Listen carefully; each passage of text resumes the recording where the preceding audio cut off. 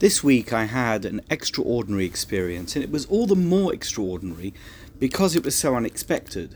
I planned to be in Miami for a couple of days and in anticipation of my trip, asked the members of my Baker Street Irregulars WhatsApp group if any of them knew of an antiquarian Hebrew books and manuscripts dealer anywhere in the Miami area.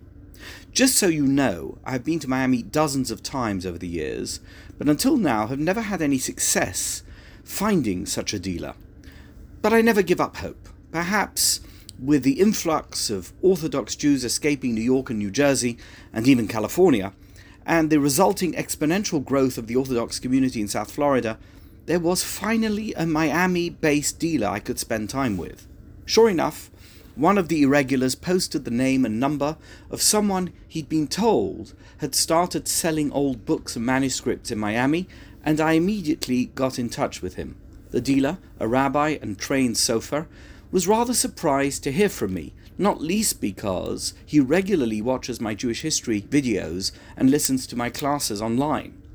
We chatted about books and history, and he asked me if I own a particular rare book he needed for a project he's working on, as his copy is missing pages. I do have it, I told him, and assured him I would bring it with me when I visited, so that he could make scans of the pages missing in his copy. It was pouring rain as I arrived at his office, and the parking lot was 6 inches deep in water.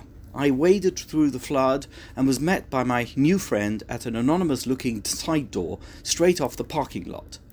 What I encountered on the other side of that door was nothing less than astonishing. Tables and shelves lined the walls to a long room, and a table ran the length of the room's centre. The side tables and shelves were piled with Torah scrolls, dozens of them of varying sizes, while on the central table several Torah scrolls were unfurled as scribes worked on them.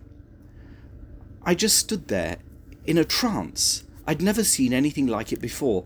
I felt as if I was in an Aladdin'S cave of Torah scrolls. "What is this?" I asked him. "Where am I?" It turned out I had stumbled on the headquarters of a Torah scroll restoration organization run by the intrepid sofer Rabbi Moshe Druin, an American-born, Israel-trained expert who has mastered the art of repairing and preserving Torah scrolls, even those that are a century old or more. I asked to speak to Rabbi Druin, but he wasn't in Miami. Evidently, he is constantly on the road, repairing Sifrei Torah in synagogues where they are kept and used. That day, he was in Norfolk, Virginia, and when I spoke to him on the phone later in the week, he was in Detroit. Rabbi Druin has a wonderful disposition. Constantly upbeat and positive, he is obviously totally comfortable with his unique, very niche profession. "I'm a Torah restorer and conservator," he told me. "I travel wherever I'm needed. It can be an Orthodox synagogue or Reform and conservative temples, and I work on their Sifrei Torah to make sure they are kosher and remain kosher." Rabbi Druin trained to be a sofer in Israel, and then learned Torah restoration from experts in Johannesburg, South Africa, of all places. There's no shortage of Torah scrolls for Rabbi Druin to restore, and he told me that he has personally worked on over 20,000 scrolls throughout the United States and elsewhere around the world, in a career that has so far spanned over 40 years. One Torah scroll he worked on in Texas is 750 years old. It's a small Torah, he told me, that has somehow survived journeys and wars, and it ended up in Texas. "That Torah is kosher," he added. "You can use it for Kriyat HaTorah. If a Torah is treated well," he explained, which means that it's kept in the proper conditions while also being regularly maintained by a sofer, it can literally last for hundreds of years. If not, within 50 years, it might deteriorate to a state where it is not even restorable. The key point is that congregations and individuals who are assiduous about doing annual checks on their Torah scrolls can prevent the worst from happening. In Miami, Rabbi Druin's associates were working on scrolls from the renowned Memorial Scrolls Trust Museum in London. In 1964, this extraordinary collection of 1,564 Torah scrolls found its way to Westminster Synagogue in London. These scrolls were originally removed from synagogues in Bohemia and Moravia by a Nazi official in charge of the Czech Protectorate and kept in Prague.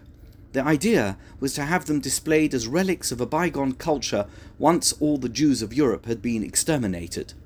But when the Nazis were gone, the Torahs were returned to the Jews, and restoration began. Each year, dozens of these Torah scrolls find new homes after being lovingly and painstakingly restored by Soferim, and Rabbi Druin's team was hard at work on a few of them while I was there. The range of different scripts I saw in these Torahs was dazzling. Many of the customs that once prevailed in European Torah writing have long since disappeared in the mists of time. But here they were, alive and well, even including one scroll that had the inverted nun letters within the text of Parshat Balotcha that I wrote about in an article a couple of years ago. That Torah must be well over 2 centuries old. As I looked at the Torah scrolls in Miami and marveled together with the scribes at the unique and unusual aspects of each one of them, I suddenly realized that this is the week of Parshat Kedoshim, which begins with an instruction for the Jewish nation to be holy, God's call to the Jewish people to always aspire to sanctity and to always embrace the sacred. An important consequence of the Jewish people adopting this concept of holiness as our central motif is that we treat sacred objects with care and reverence, specifically so that we can maintain their aura of holiness. A perfect example of this is a Torah scroll. In and of itself, it is not inherently sacred. After all, it's just a roll of parchment with writing on it. But a Torah becomes holy purely because of our attitude towards it.